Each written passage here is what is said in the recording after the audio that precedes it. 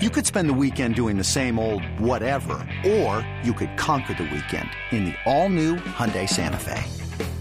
Visit HyundaiUSA.com for more details. Hyundai, there's joy in every journey. eBay Motors is here for the ride. Remember when you first saw the potential? And then through some elbow grease, fresh installs, and a whole lot of love, you transformed 100,000 miles and a body full of rust into a drive that's all your own. Look to your left. Look to your right. It's official. No one's got a ride like this. There's nothing else that sounds like, feels like, or looks like the set of wheels in your garage. With over 122 million parts, you can make sure your number one ride or die stays running smoothly. So there's no limit to how far you can take it.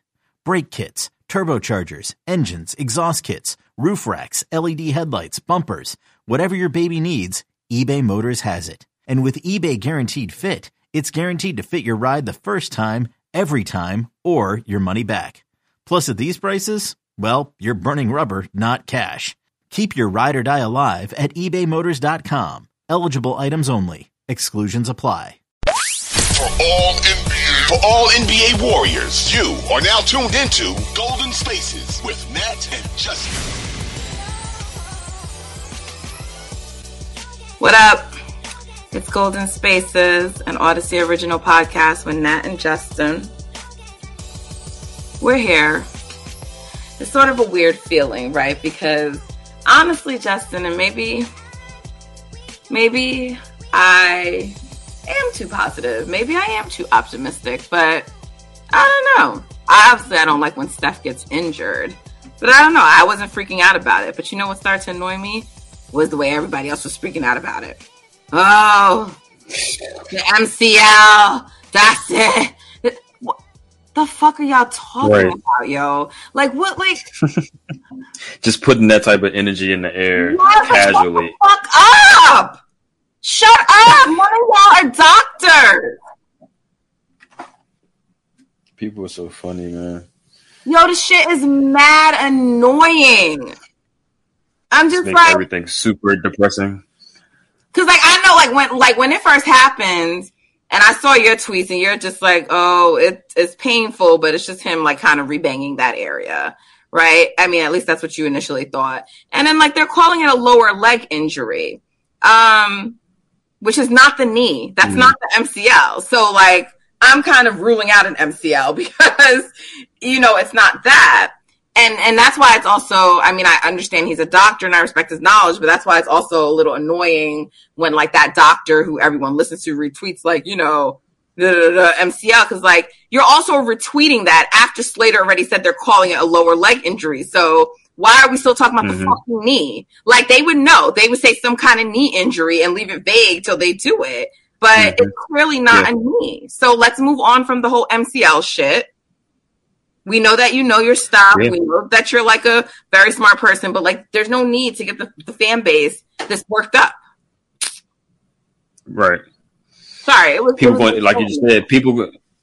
Nah, it annoyed me in real time too. Like I literally was contemplating like just muting, unfollowing a bunch of people who just tweet dumb, negative, super negative shit. Like you see anything, oh, his knee buckled and all of this. It's like, do y'all want it to be that so y'all can be right about it or something? Like, I don't understand. Like, he goes back to the locker room pointing at his leg. He's not pointing at his knee. No. Like, and MCL. I'm like, do y'all even know where the MCL is? Y'all just saying shit because you see somebody else say it. See someone else say it. Every time something happens. MCL's not even near where he pointed at. How many times have we been every time someone gets hurt, oh, that looks like the Achilles. I hate to say it, but that looks like an Achilles. What do you mean? How do you know? Right. Everybody wants to be like, I've watched so much basketball, I can name injuries when they happen. Like, I'm so smart. Look at me. Oh, season's over. Like, oh, that's it. This is over. Like, it's it. Like, bruh. God forbid it's anything serious. It doesn't look like it's going to be something super serious. They ruled out the knee. My guess, based on them saying they ruled out the knee and everything that's transpired over the last two games, it looks like he got hit really bad in his leg against Denver. It hurt. It left a huge bruise like it usually does. He got hit in that same spot again. very, very hard. Repeated trauma to a certain area of the body, yes, can leave some scarring, contusion, bruise. He might be out for a game or two, whatever.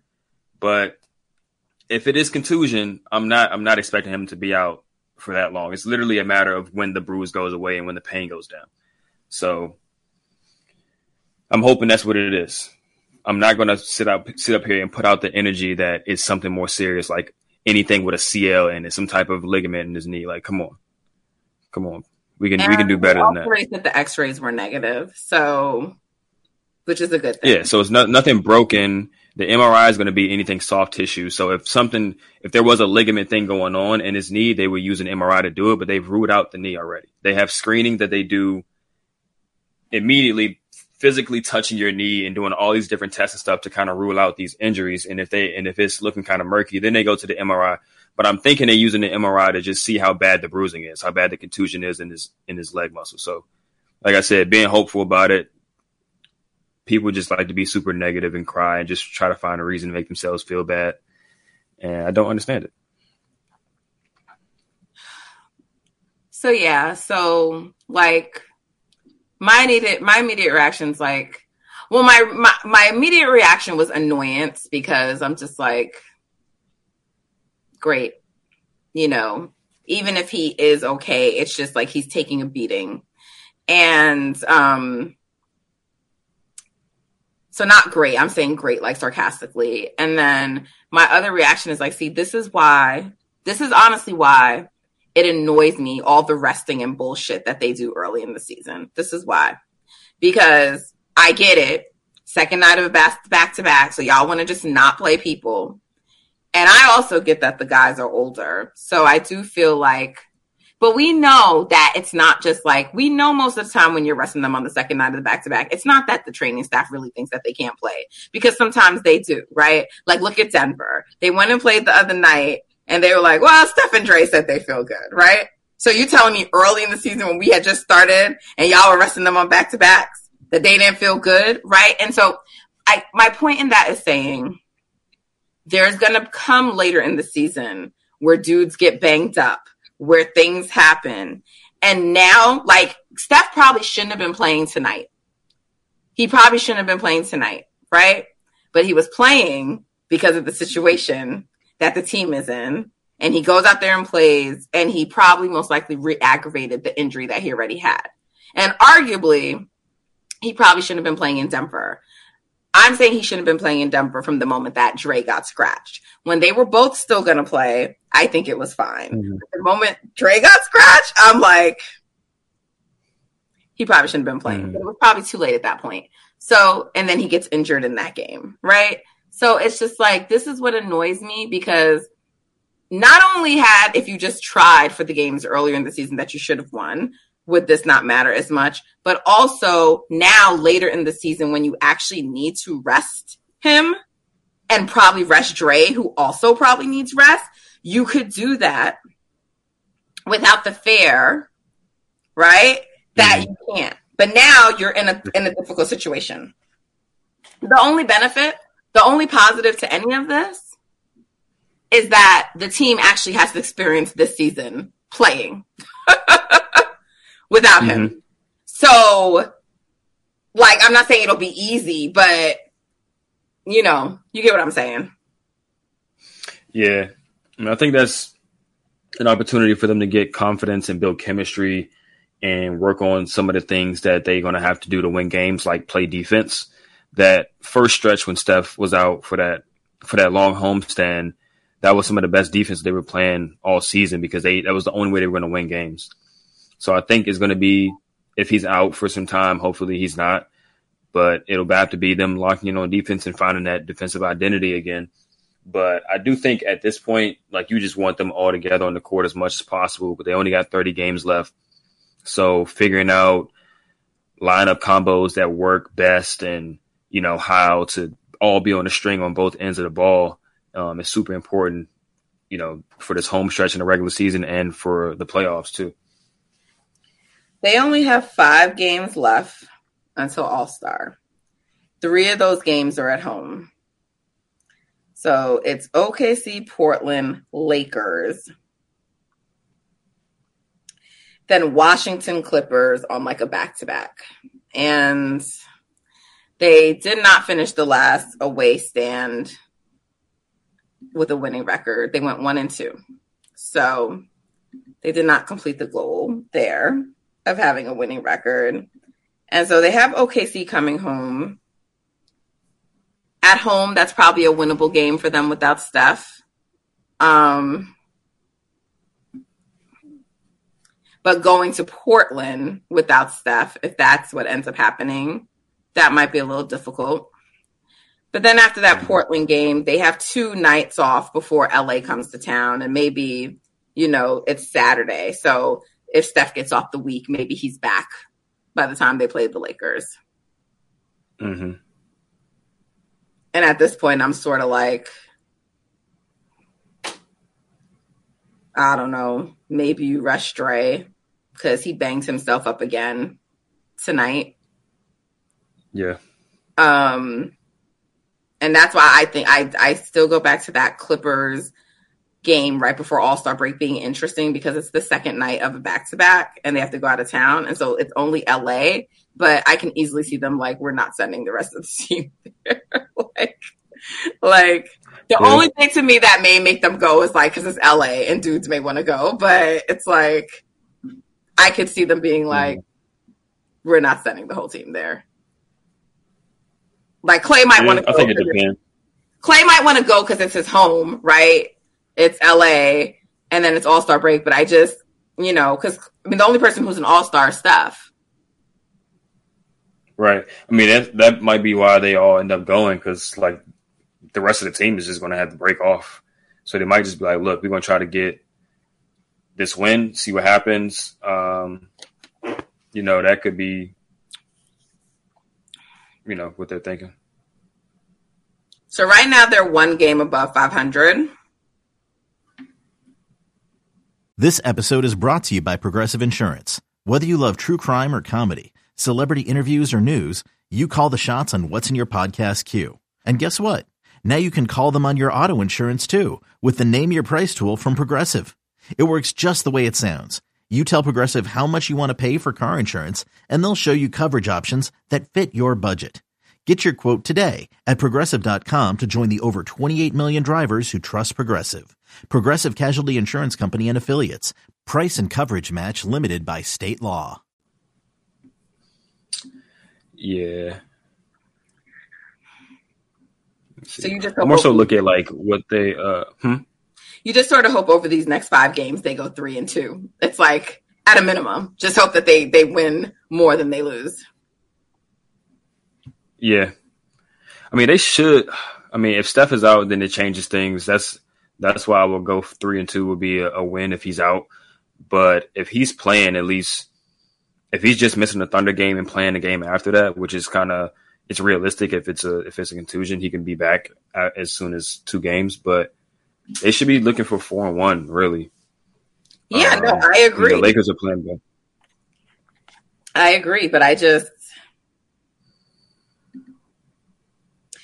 facing the Clippers and not having Clay will be hard if both Paul George and Kawhi are playing. And the Clippers are, they're weird. It's like it feels like they're starting to play better and then they'll have like a dud. So I don't know, but it'll be harder to play that team if Clay isn't playing. Yeah, definitely. That's why I would hope that they would have all of their guys before that game, except for Clay. I hope that they let Clay play back to back every now and then, but who knows? It's also harder if like Andrew is still like not playing like Andrew. He's just all in his head right now, which he needs to get it together. I'm not going to defend it anymore, but I'm still not okay with the way people are talking about him. It's like, he'll figure it out. Shut the fuck up. Like, y'all are just annoying.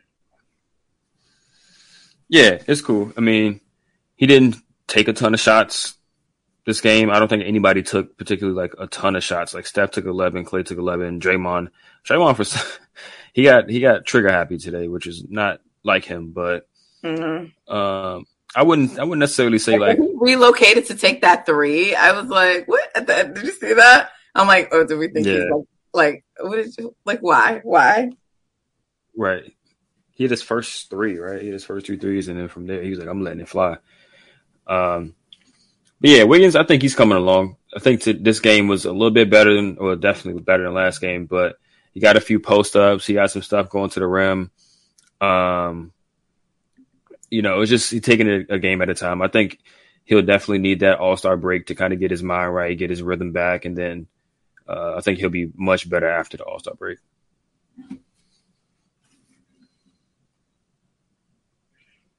People saying Wiggs ass and we coddling him.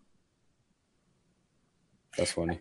What do people want? Like, if we trash him and talk shit about him, does that make the situation better? Does it? I just don't get what people are looking for. Negativity. People, thrive off negativity. So it is what it is. There's definitely I wouldn't say a gray area, but it's definitely possible to be realistic and also be positive. You don't always have to be like saying the worst possible thing and all the time. Just like you can literally talk about his game and say, look, he's not playing well. He's not doing this. He needs to do more of this. It doesn't have to be you fucking bum, you beta, you soft as fuck, you like, what the fuck? Yeah, we got to do better with that. These people need hugs, man. They need hugs and therapy. For sure. I didn't even end up talking to my therapist about the Warriors of the night. I told you I was going to do that and I didn't, but now I feel like I need to talk to her because I don't know if I need to talk to her about the Warriors, if I need to talk to her about the fan base, because I just feel like, oh my God. The Warriors used to be something I enjoyed. And anyway, let's break. It's time to break. Don't worry. We'll get the vibes in before we go. But we literally recording right after the game. I'm checking to see, when y'all see me looking down, I'm checking my phone to see stuff. So I'm checking to see if there's any Steph updates. I saw earlier Kerr announced that Loon is back in the starting lineup for good. So I'm glad that we understand that. Right. We've been finally he gets that. Now we got to get him to stop playing Steph, Clay, and Poole together. Because it doesn't work. All right, guys, you're tuned into Golden Spaces, an Odyssey original podcast. It's Justin and Nat. We'll be right back.